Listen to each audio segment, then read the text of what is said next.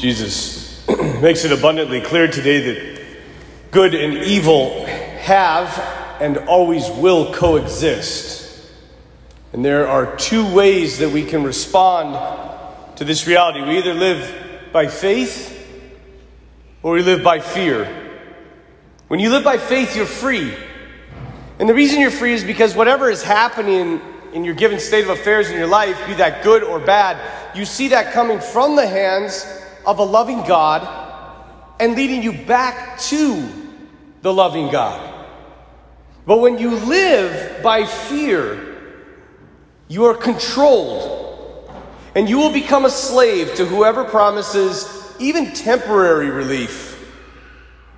And given the fact that our country as a whole, mostly from the younger generation, has more or less pushed God out of the picture completely, we are increasingly more susceptible to being controlled by fear, specifically the fear of death. I have been blown away during these past months at how much freedom we have given up in the name of fear. In the past 4 months, in the name of fear, we have been paralyzed as a country, and there seems to be no rationality behind most of it.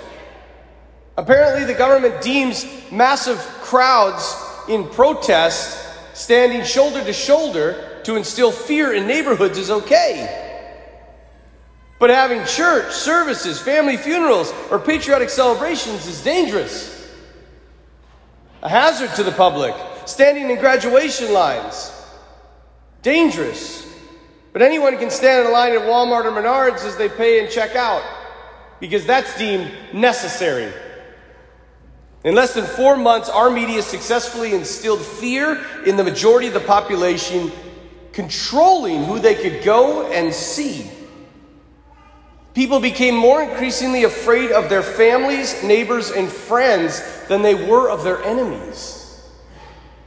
And in the name of fear, the majority of Americans have surrendered their critical thinking skills and independence and have been convinced that this virus, this pandemic, is unlike anything we have ever seen in human history. In the book of Ecclesiastes, chapter 1, verse 9, it says, "What has been will be again. What has been done will be done again. There is nothing new under the sun."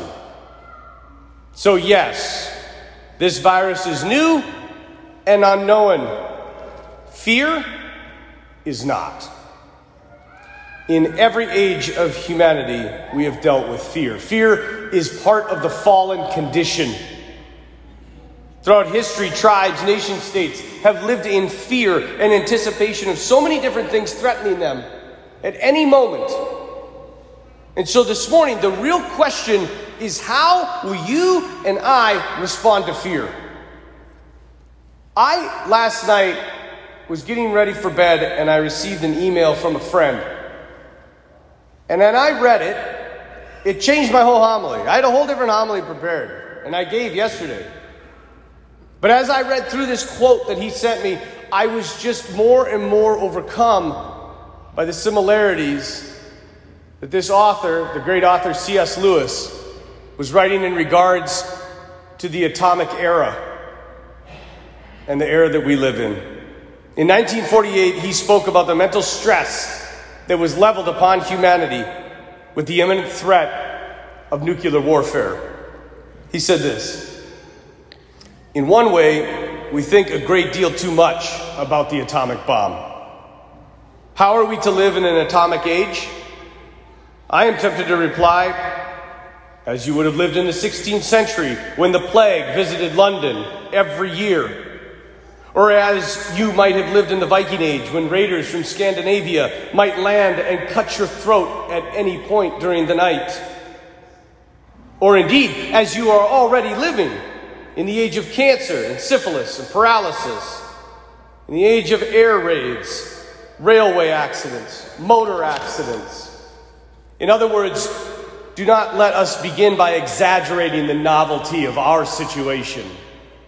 Believe me, dear sir or madam, you and all whom you love have already been sentenced to death long before the atomic bomb was invented." And quite a high percentage of us are going to die in very unpleasant ways. We do indeed have one great advantage over our ancestors. We have anesthetics. It is perfectly ridiculous to go about whimpering and drawing long faces because scientists have added one more chance at a painful and premature death to a world which already bristled with such chances, in which death itself was not a chance at all, but a fact. This is the point to be made. And the action to be taken is, first of all, to pull ourselves together. If we are all going to be destroyed by an atomic bomb, let that bomb find us doing sensible human things. Praying, working, teaching, reading, listening to music, bathing the children, playing sports, chatting to our friends over a pint of beer and a game of darts. Not huddled like frightened sheep, thinking about bombs. They may break our bodies. Any virus can do that. But they need not dominate our minds. Now, before I get people angry at me for overlooking the severity of the situation we are in, let me say this. There is a real threat, but it is not new. And yes, we should be smart and use common sense. And what I'm saying and what I think C.S. Lewis is saying is, let us not succumb to panic and let fear dominate our minds and paralyze our hearts over something that is an imminent threat every single day: death. And there is only one who has had anything to say about death and something beyond it. And he's hanging on a cross behind me. Christians aren't afraid of death because we know the one that has conquered it. Are we living in unprecedented times? I don't know, maybe. But one thing is sure, one thing is a fact: we will all die. And we can either accept this and live free, full of anticipation of the life to come with what little time we all have left. Or we can rebel against it and live in a state of fear and anxiety.